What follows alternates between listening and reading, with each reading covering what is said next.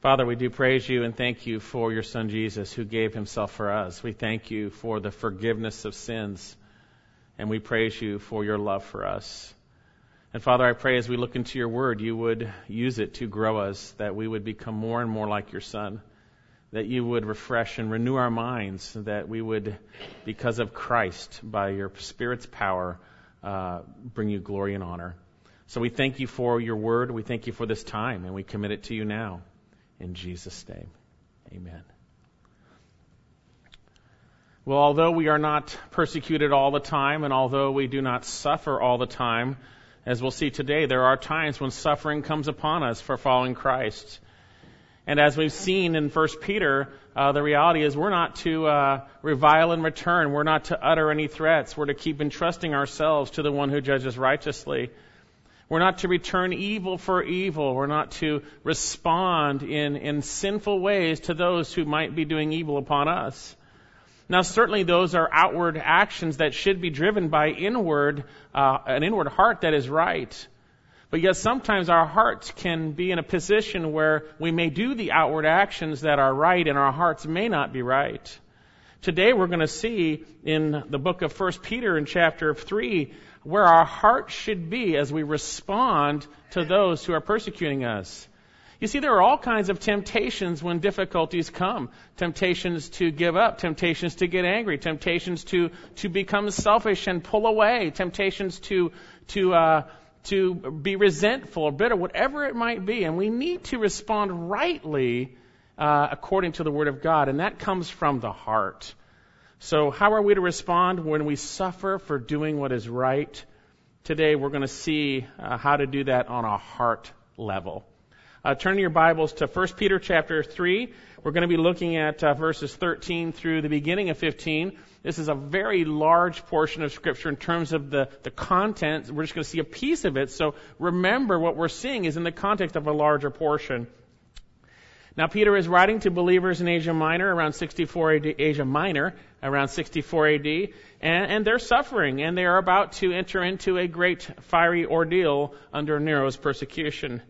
And Peter is writing to these believers, and he has reminded them that they are sojourners, that they are temporary residents on this earth, that this place is not our home.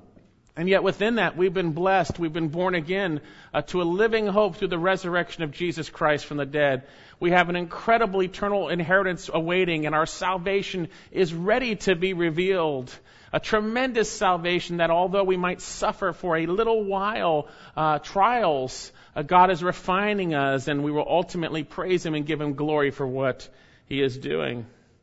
We saw that we are to fix our hope on Christ alone in light of our great salvation, to be holy because He is holy, to live in the context of godly fear, to love the body of Christ because we have been born again unto a sincere love of the brethren.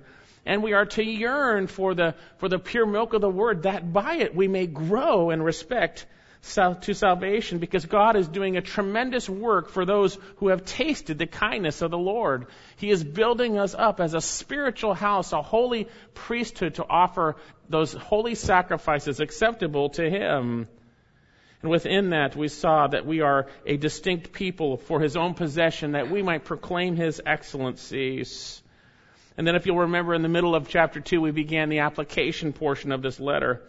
We saw that as aliens and temporary residents in verses 11 and 12 on this earth, that we are to stay far away from fleshly lusts, which wage war with our souls. We know that war all too well, don't we? And from then, for this point, we have the application of the book. The first one's about keeping our behavior excellent among Gentiles or among non-believers. And the reason is so that God might open the door for redemptive opportunities, that as they observe and slander us for our good deeds in Christ, they might glorify God when He visits them, Lord willing, in the context of salvation rather than in judgment. It's from that portion we saw how we are to live in the context of ordered relationships in which we might suffer in.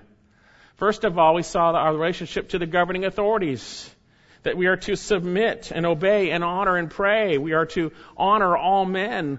We saw the relationship between the slave and master really mirroring our work relationship, that we are to continually submit ourselves to the authority that God has placed into our lives in the context of fear, with a conscience towards God, doing what is right. And if we suffer for doing what is right and patiently endure, it finds favor with God. And hopefully the situation might bring about even redemptive opportunities. We saw that we were called for this purpose, that since Christ suffered in the flesh, leaving us a tracing pattern or example to follow in his footsteps. And we are to respond as Christ did, not reviling or sinning in return, but entrusting ourselves to the one who judges righteously. And through that, Jesus Christ, our perfect example, brought about our salvation, bearing our sins in his body on the cross.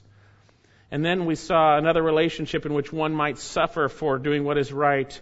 When we looked at the relationship in marriage, and we saw what believing wives are to do, that even if one is disobedient to the word, a spouse, a husband, they're to be one without a word.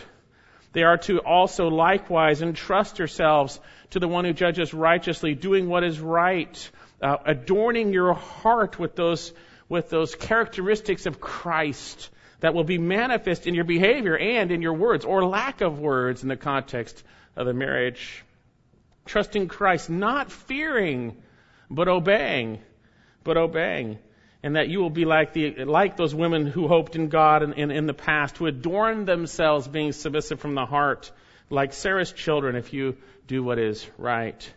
And then Peter relays what the husbands should be doing, likewise also continually dwelling with their wives according to knowledge, entrusting themselves to Christ, obviously, dwelling according to the truth of God, understanding how God made them, and allowing the Lord to inform a heart, because she's a fellow joint heir of the grace of life, that your prayers may not be hindered. And last week we saw on a very basic level how we can live a life that is good in this world, a good life. And what I mean by that, a life characterized by God's blessing upon it. The world has a different view of a good life than we believers do. And we saw that we need to live according to biblical knowledge, letting God's word address our hearts and actions. We saw very clearly, first of all, that we are to respond rightly to believers. We're to have the right heart towards believers. We are to be same-minded towards one another. We are to be sympathetic, brotherly in the context of love. We are to be, in the context of what God says, we are to be, let me look at that here. We are to be also humble in spirit, and I'm missing one here. Kind-hearted, that's it. Tender-hearted, that's what the one I was missing. We're to be tender-hearted towards one another, and then humble in spirit, or lowly in mind, thinking rightly about ourselves. And when we're thinking rightly in the context of the body of Christ, then we can respond rightly to those who are persecuting us. We're not to return evil for evil or insult for insult, but give a blessing instead. Leave room for God's salvation blessing to come through our lips, as we will see today when they ask for a reason why we have hope. And when that's the case, when we're responding rightly in suffering, we are, as we will see also again today, blessed. We've been called to inherit a blessing. We've been called to walk rightly before the Lord and walk in the context of his thus blessing, as we'll see. Let's go ahead and read through what we saw last week up to our passage today. And I want to read past that because it just keeps going. The whole context is much greater than what we'll see today. And I want you to realize that, even though we will narrow down to what we will look at today. Let's back up to what we saw last week, verse 8. To sum up, let all be harmonious, sympathetic, brotherly, there's that word, kind-hearted or tender-hearted, humble in spirit, not returning evil for evil or insult for insult, but giving a blessing instead. For you were called for this very purpose, that you might inherit a blessing. And remember, we saw him justify this with Psalm 34, quote, let him who means to love life and see good days refrain his tongue from evil and his lips from speaking guile. And let him turn away from evil and do good. Let him seek peace and pursue it. For the eyes of the Lord are upon the righteous, and his ears attend to their prayer. But the face of the Lord is against those who do evil. And now we come to our passage, which is connected. And who is there to harm you if you prove zealous for what is good? But even if you should suffer for the sake of righteousness, you are blessed. And do not fear their intimidation. Do not be troubled, but sanctify Christ as Lord of your hearts. That's what we're going to see today. But notice it continues, and Lord willing, we'll see the rest of what's connected next week. Always being ready to make a defense to everyone who asks you to give an account for the hope that is in you, yet with gentleness and reverence. And keep a good conscience, so that in the thing in which you are slandered, those who revile your good behavior in Christ may be put to shame. For it is better, if God should will it so, that you suffer for doing what is right, rather than for doing what is wrong. And we see the example. For Christ also died for sins once for all, the just for the unjust, in order that he might bring us to God, having been put to death in the flesh, but made alive in the Spirit. Now again, what we'll look at today is part of a larger passage, and I think the passage that we're really familiar with is but sanctify Christ as Lord in your hearts, being ready to make a defense. We're really familiar with that, but I think it's so important to see how this really is laid forth in its context. So how are we to respond, not simply outwardly, but inwardly, when we suffer for doing what is right? When you're suffering because you did the right thing in Christ, when you suffer for it. First of all, we need to recognize and understand God declares that we are blessed if we suffer for the sake of righteousness. Verse 13. And who is there to harm you if you prove zealous for what is good? But even if you should suffer for the sake of righteousness, you are blessed. If you notice, verse 13 begins with the conjunction and, revealing that this is not an isolated portion of Scripture, but connected to what we just read. It's connected to the attitudes, first of all, that we saw to be harmonious, sympathetic, brotherly, kind-hearted, humble in spirit, and then how we are to respond. Giving a blessing rather than insults or evil, returning evil, because we were called for this very purpose, that we might inherit a blessing. You see, we've been called unto this, not to react to non-believers in a sinful way, whether it's government, marriage, or whatever it might be, persecuted in the wrong way, whether it's at work, so that God might open a door for salvation to come through that circumstance, that we might be able to share a blessing. And as we saw last week, the Apostle Peter emphasizes or explains what he's talking about in verse 10. Let's look at that again. It's a quote of Psalm 34. For let him who means to love life and see good days refrain his tongue from evil and his lips from speaking guile. And let him turn away from evil and do good. Let him seek peace and pursue it. Why? For the eyes of the Lord are upon the righteous, and his ears attend to their prayer. But the face of the Lord is against those who do evil. And here is our verse. And who is there to harm you if you prove zealous for what is good? Now, it's interesting. Sometimes there are some minute differences in different versions of the Bible, and here we have one of those differences. In the NASB, ESV, NIV, which come from the same manuscript families, we have this term zealous, prove zealous. If you have a King James or a New King James, it probably says either imitate or followers. And it's a little bit different, but the reality is, if you understand how we got our translations from the original, which is inspired, God-breathed, there were copies that were made. And the NASB, NIV, ESV come from earlier copies, but less copies. The New King James, the majority text, comes from the majority text, where there's many more copies, but they're much later copies. And so one philosophy is many is good, another philosophy is earlier is good. Now, the differences are so minute. There's never a difference in doctrine concerning Christ, concerning anything that is important. They're just some small, what we would see as scribal errors over time after so many copies were made by all those monks year after year after year. And so, as we look at this passage, it's pretty apparent, I think, that it's probably zealous for what is good rather than imitate or followers. I think the NASB has a better translation. I prefer usually the earlier, less of the manuscripts, but earlier and closer to the originals here. But again, I mean, both things are real and biblical in that sense, but I think what's being said here is, who is there to harm you if you prove zealous for what is good? Now, there are two potential interpretive possibilities here concerning this statement. First of all, who's going to harm you literally if you're zealous for good? If you desire to do the right thing, that's your focus. I want to obey you, Lord God. I want to do the right thing no matter what. No matter how I feel, I want to do the right thing. Who could really ultimately harm you? You know, they can take your body, they can kill you, but they can't take the soul, right? I mean, ultimately, in that sense, who's there to harm you? God is looking upon you. His eye is upon you. That's one possibility. His ear is attentive to your prayer. No ultimate harm will come upon you in light of God's protection. That's certainly true, biblically speaking. But is that what's being said here? There's another possibility that it's quite possibly he's saying that suffering is not always the absolute norm. You're not going to suffer all the time. And as we look at this, I think this is what he's saying. And who is there to harm you if you prove zealous for what is good?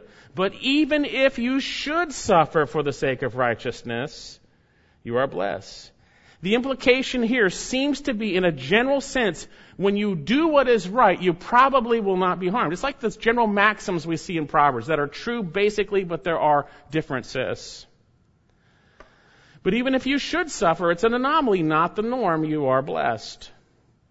I think Peter's point is such: when we obey governments, even evil governments, do what is right, by and large, we're not going to be harmed. When I drive the speed limit, by and large, I'm not going to be harmed, right?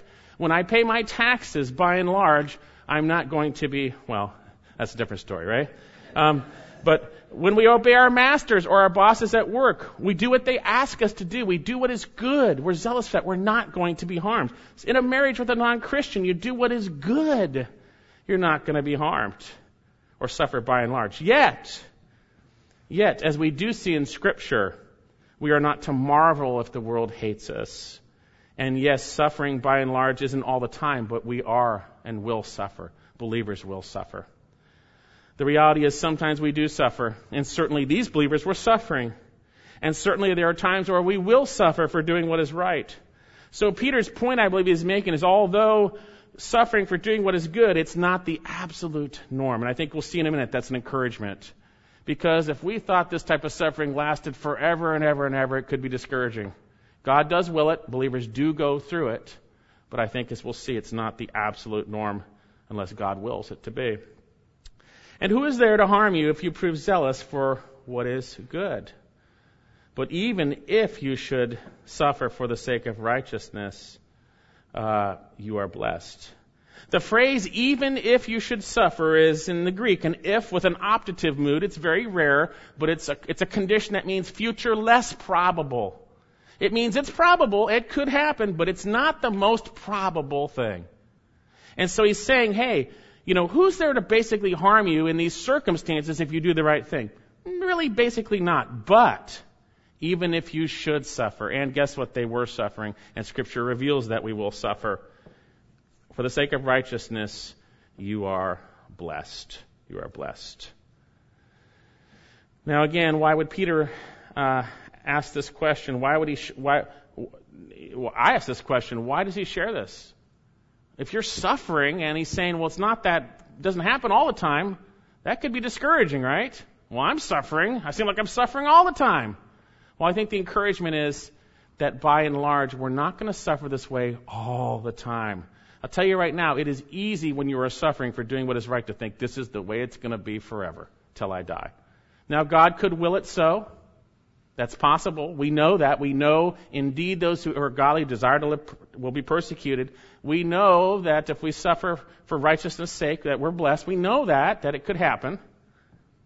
But I think he's saying, hey, it's not the absolute norm all the time, and we can be encouraged in that. You can be encouraged in that.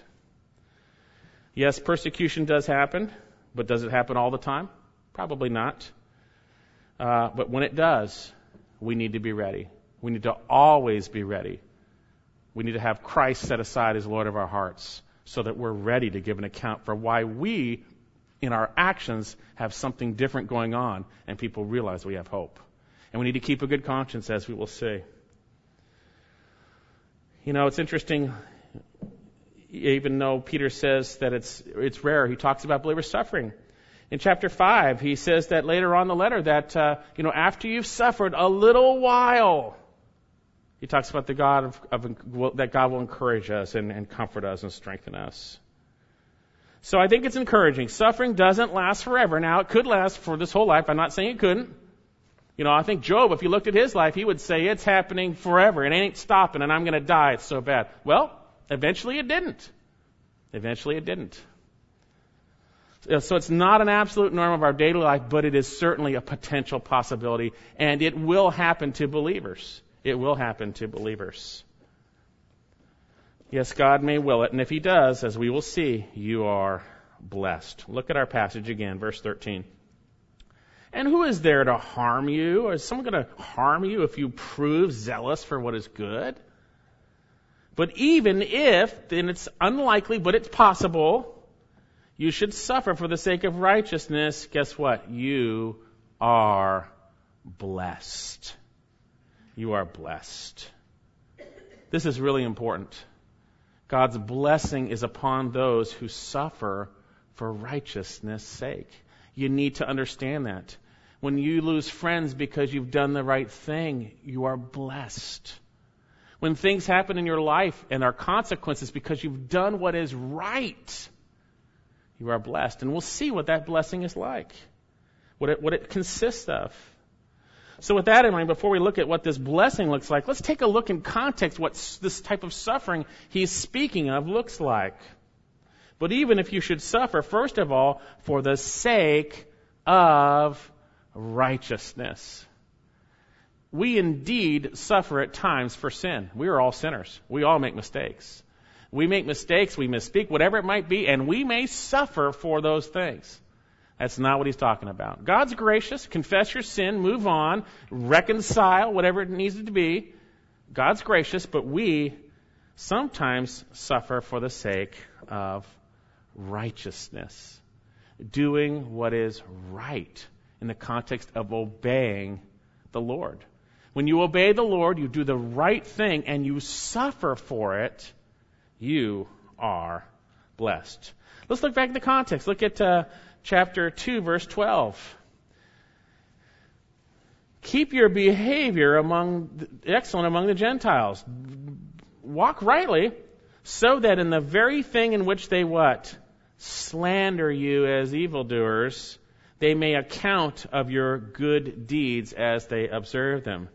This righteousness is speaking of believers' good deeds. Their good behavior, their good actions. Look down a little farther in verse 19. For this finds favor for the sake of conscience towards God. That's a focus on Christ from the heart. A man bears up under sorrows when suffering unjustly. For what credit is there when you sin, you are harshly treated, you endure with patience? There's no credit for that. But when you what? Do what is right and suffer for it. You patiently endure it. This finds favor with God. Chapter 3, verse 9, not returning evil for evil. That's doing what is right.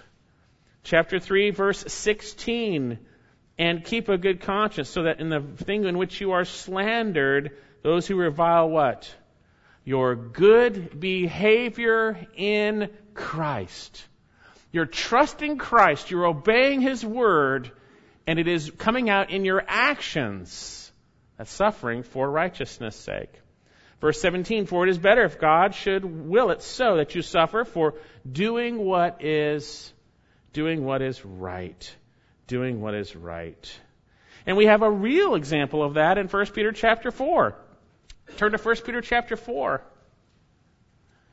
1 Peter 4, verse 3, for the time already past is sufficient for you to have carried out the desire of the Gentiles, having pursued a course of sensuality, lust, drunkenness, carousals, drinking parties, and abominable idolatries. And in all this, they, that's non-believers, are surprised in that you do not run with them into the same excessive dissipation. And what? They malign you. We see the maligning for doing what is right, not yielding to those former lusts, right? But walking according to God's will. And if you look down a little farther, verse 14, ultimately it's for obeying Christ and suffering for Him. Verse 13 of chapter 4, but to the degree you share the sufferings of Christ. Keep on rejoicing also, that also at the revelation of his glory you may rejoice with exaltation. If you are reviled for the name of Christ, you are blessed, because the Spirit of glory and God rests upon you. By no means let any of you suffer as a murderer, thief, or evildoer, or troublesome meddler, but if anyone suffers as a Christian, let him not feel ashamed, but in that name let him glorify God.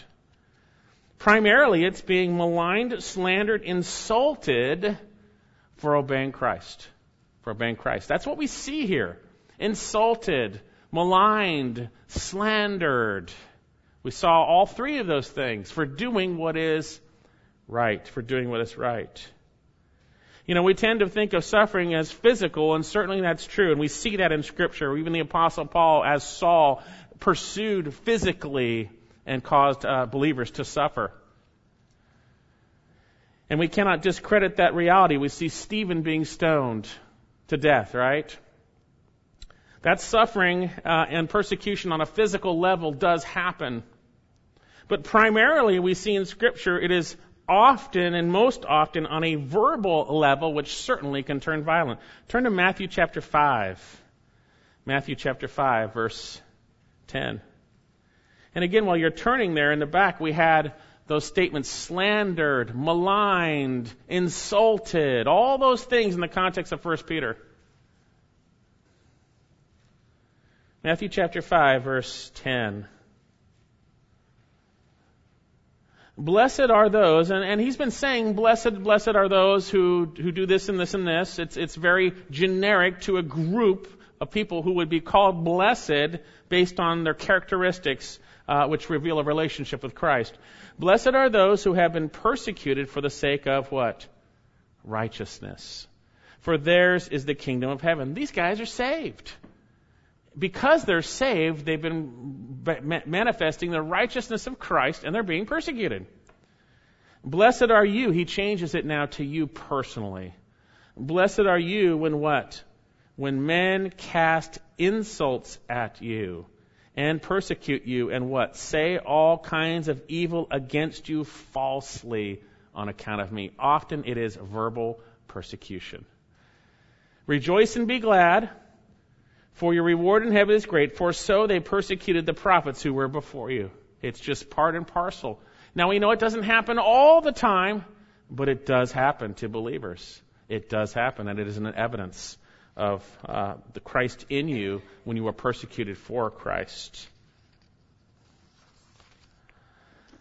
Blessed are those who have been persecuted for the sake of righteousness, for theirs is the kingdom of heaven. Blessed are you when men cast insults at you and persecute you and say all kinds of evil falsely on account of me, Jesus says. Rejoice and be glad, for your reward in heaven is great, for so they persecuted the prophets before you. It's for the sake of righteousness. It's on account of Jesus. It's insults and all kinds of things falsely said. And indeed, our passage bears that forth in 1 Peter, the idea of slander and maligning because of good behavior in Christ. Now we're going to see in a moment that Peter goes on in the rest of this verse and he quotes Isaiah chapter 8. And in the context of Isaiah chapter 8, we're going to see in a minute, Isaiah and the faithful were being slandered. And Peter quotes this portion to encourage them. And if you prove zealous, let's go back to our passage. And who is there to harm you if you prove zealous for what is good? But even if you should suffer for the sake of righteousness, you are blessed. You're blessed. What does that mean? What does it mean, blessed are you? Same word that Jesus uses. The term blessed here speaks of a blessedness, a happiness which is not tied to circumstance, but tied to an intrinsically right relationship with Jesus Christ. Let me share just briefly some blessed passages, literally. Psalm 34, verse 8. Oh, taste and see that the Lord is good. How blessed is the man who takes refuge in him. And I'll read Romans chapter 4, verse 7. Blessed are those whose lawless deeds have been forgiven.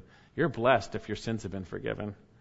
whose sins have been covered. Blessed is the man whose sin the Lord will not take into account. We are blessed because of the forgiveness of sins.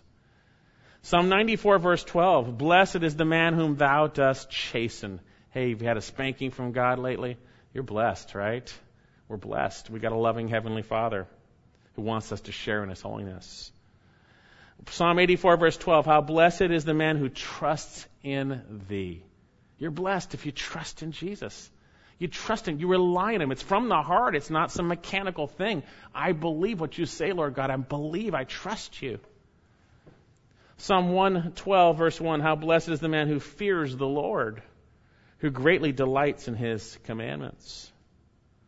Psalm 119, verse 2. How blessed are those who observe His testimonies, who seek Him with all their heart. There's no half-heartedness. Lord God, I seek You. I want to know You better. I want to follow You. I want to obey You. I need Your help, Lord God. I fail. Forgive me. I want to follow You, Lord God. In Luke chapter 11:28, some lady cries out, blessed is something about Jesus, and Jesus responds this way. On the contrary, how blessed are those who hear the word of God and observe it. You see, Jesus made it clear there are many who hear the word of God but don't observe it. We see that about the man who built his house on the sand. But when you observe it, it's an evidence that something's changed in your heart, and you are blessed because you have a relationship with the Lord. Blessedness is not tied to circumstance, but to a right relationship with God. And blessed are we when we're persecuted. When we're persecuted. Very clear in our passage. He says in verse 14, but if you should suffer for the sake of righteousness, you are blessed.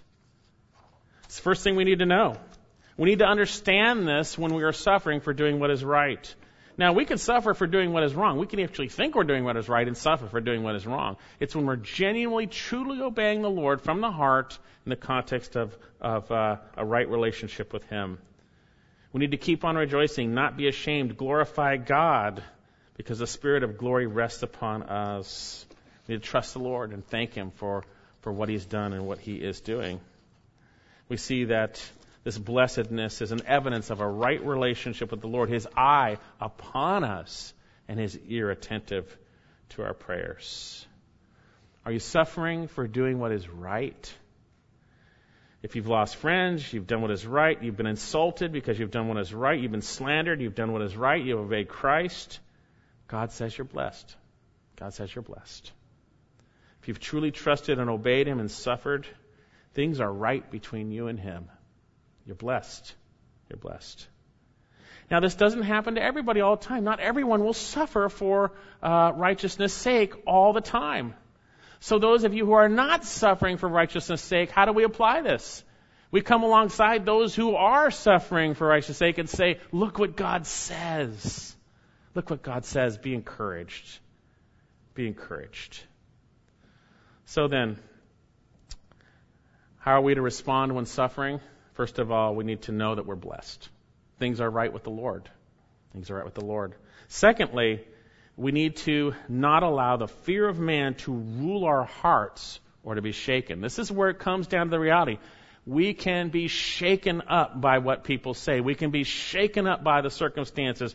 We can fear the things that could happen. Well, I'll lose this person, friend, that, whatever. We can start fearing all kinds of stuff. Look at our passage. And who is there to harm you, back in 1 Peter 3, if you prove zealous for what is good? But even if you should suffer for the sake of righteousness, you are blessed.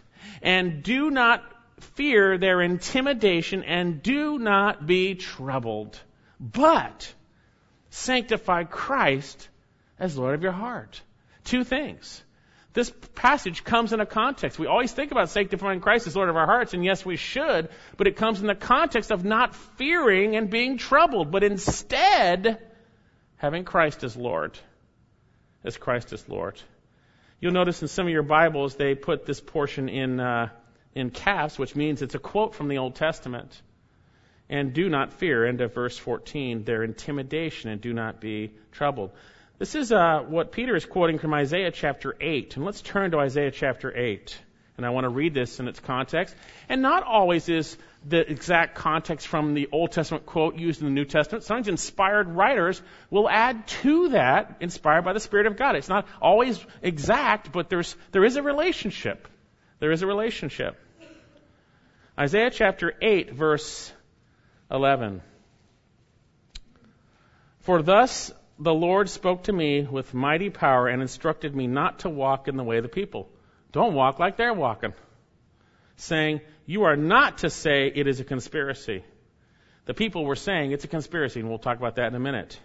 In regard to what the people call a conspiracy. And here's our quote. And you are to not fear what they fear or to be a dread of it.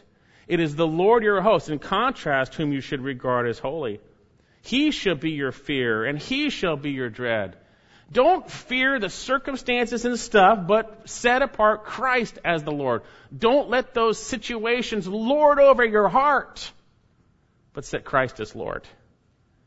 It's really interesting. In this context, we have unfaithful King Ahaz of Judah, who had allied himself with Syria so that he wouldn't be invaded by Israel and Syria, okay?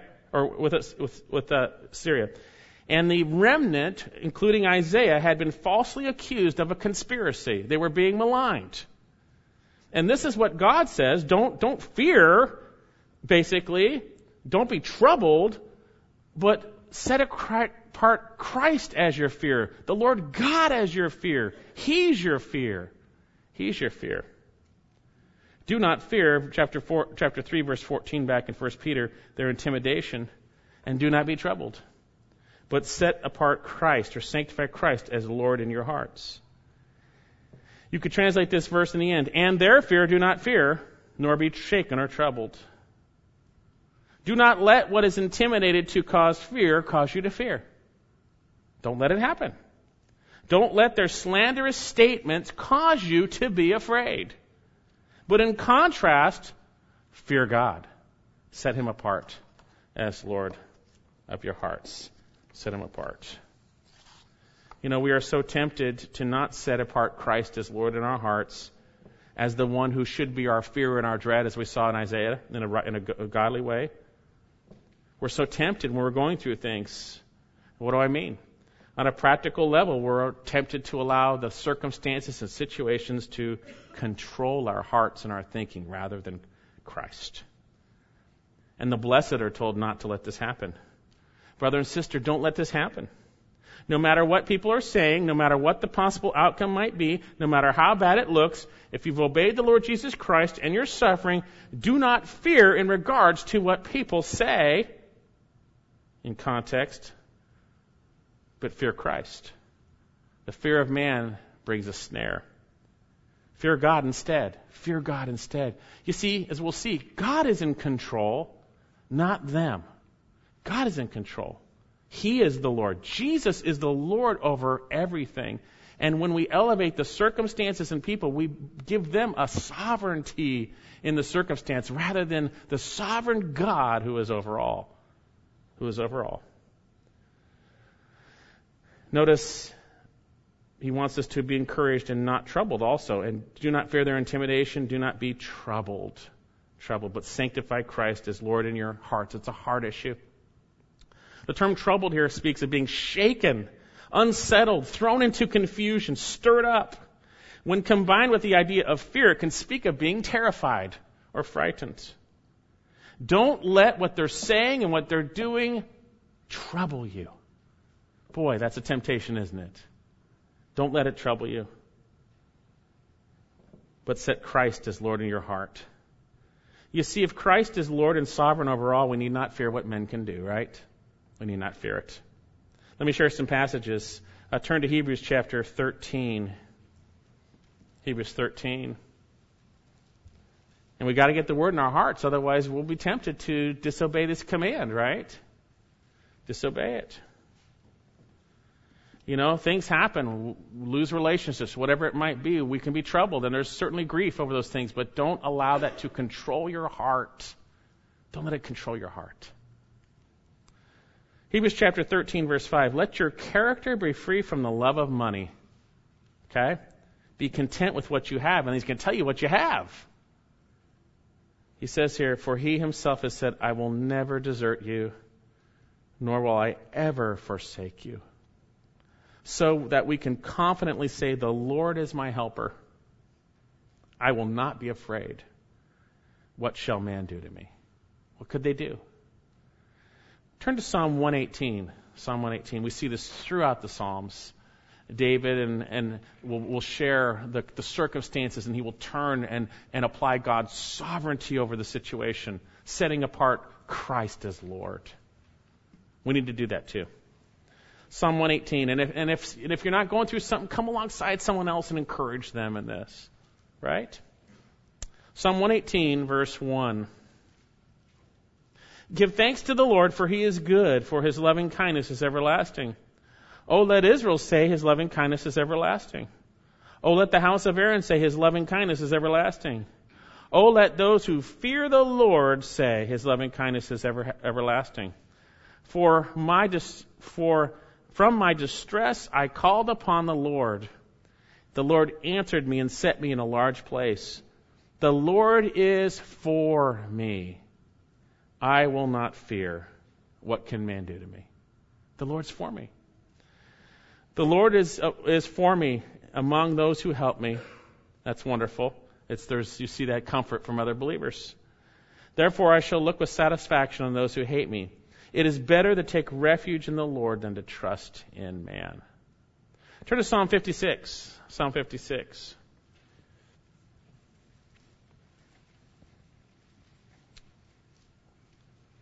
A great psalm.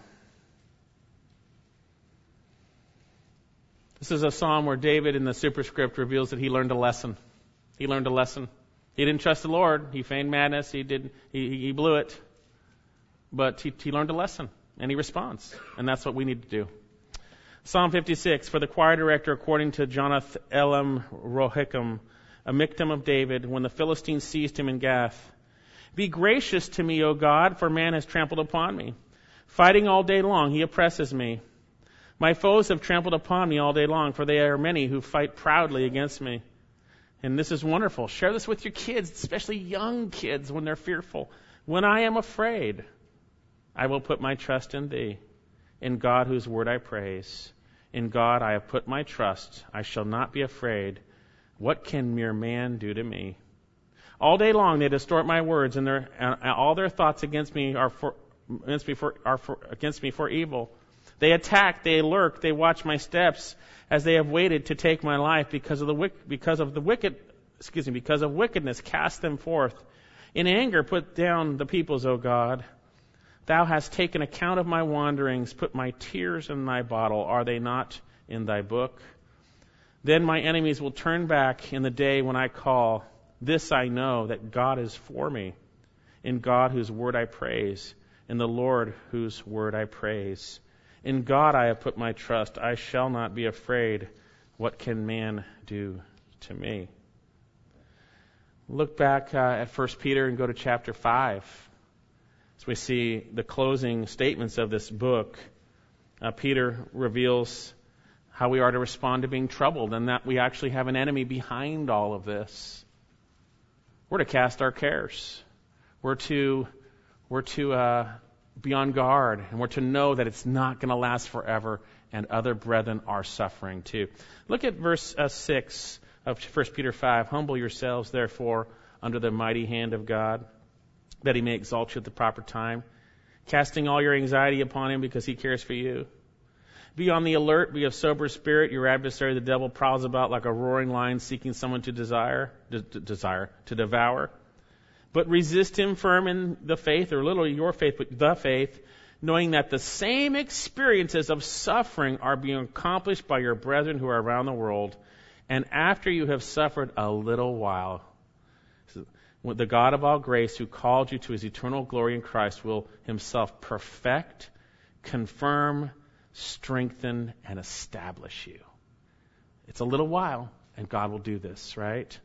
To him be dominion forever and ever. Amen. Brothers and sisters, we're not to allow the wrong response of man to cause us to fear them rather than God, to fear circumstances, to fear consequences of what has happened or might happen. We're not to be troubled, shaken up. That's the temptation. But instead, notice we are to set Christ apart as Lord. We'll finish up with just the beginning of this portion here, and we're going to get into the rest. And we're going to see that setting Christ apart as Lord is connected to some other things. Being ready to give an account, and also holding a clean conscience. We're going to see those things are connected, but we'll look at that next time. So when suffering, we are to do what is right. We are to respond rightly, but from the heart, we need to recognize we're blessed, and we need to not fear their intimidation. End of verse 14, and do not be troubled, but sanctify Christ as Lord in your hearts, always being ready to make a defense to everyone who asks you to give an account for the hope that is in you, yet with gentleness and reverence. You see, if I'm all shaken up, I don't look like I got much hope, right? You see, but when I'm trusting the Lord, the hope becomes manifest. He says there, in keeping, literally keeping a good conscience, so that the thing which you are slandered, those who revile your good behavior in Christ may be put to shame. For it is better if God should will it so that you suffer for doing what is right rather than what is wrong. Again, this passage continues, but we'll look just at the beginning of verse 15. And do not fear their intimidation, end of 14, and be troubled, but... Now this term in Greek, translated but here, could be but rather, or instead. Instead of this, do this. Instead of this, do this.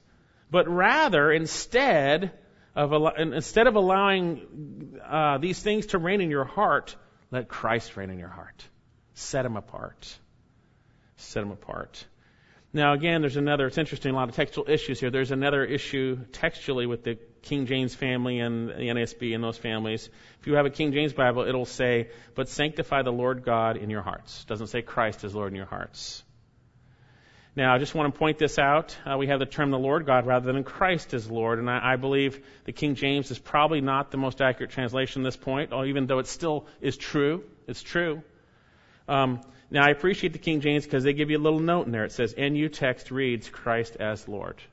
As Lord. And something just, again, as I mentioned, the King James and the New King James are based on those multitude of copies more than in the New Testament. And so there were many more copies. And it's believed that in this passage is probably a copyist error to try, an overzealous, non-believing monk, copyist error that is wanting to align it more closely to the Isaiah passage. And that's why they put that in there. We're not sure. But the reality is, I believe it's certainly speaking of Christ Jesus as Lord. It's certainly speaking of the Lord God. So there's no difficulty there. Okay? So with that in mind, and it's on a side note too. No, never mind. If you want to know the side note about the King James only situation, I'll talk to you later about this. All right? All right. So back in our passage, this is the first command now. It's actually an imperative command. Sanctify Christ as Lord in your hearts. Instead of being fearful and intimidated and troubled, the command is to set aside Christ as Lord. Don't let fear, don't let trouble overtake your heart. Let Christ overtake your heart. Let him be sovereign. You see, we need this, don't we? Because we will default to the other, and we will become discouraged. We will become distracted. Sanctify Christ as Lord of your heart. The term sanctify is a derivative of the Greek word that means holy. It means to be set apart. Christ should be placed as Lord in our hearts above everything else. That's what was being said in Isaiah. Hey, they're slandering you, but the Lord God should be your fear. He is your fear. The same thing for us. We need to elevate our view of Christ and our fear and reverence of Him. Nothing else should be lording over our thinking, especially when we're suffering. Christ says we're blessed. Christ says that. And He is faithful, and we see in His Word that He will faithfully lead us through. He will never leave us nor forsake us. Turn to Luke chapter 12. Luke chapter 12. There is an inherent problem in situations that we are tempted when bad things happen to us, even when we didn't do anything wrong, we're tempted to pull our focus off of Jesus Christ. We're tempted to forget He is, practically speaking, Lord over it, and it's in control. He's got it under control, and He's going to work it for good.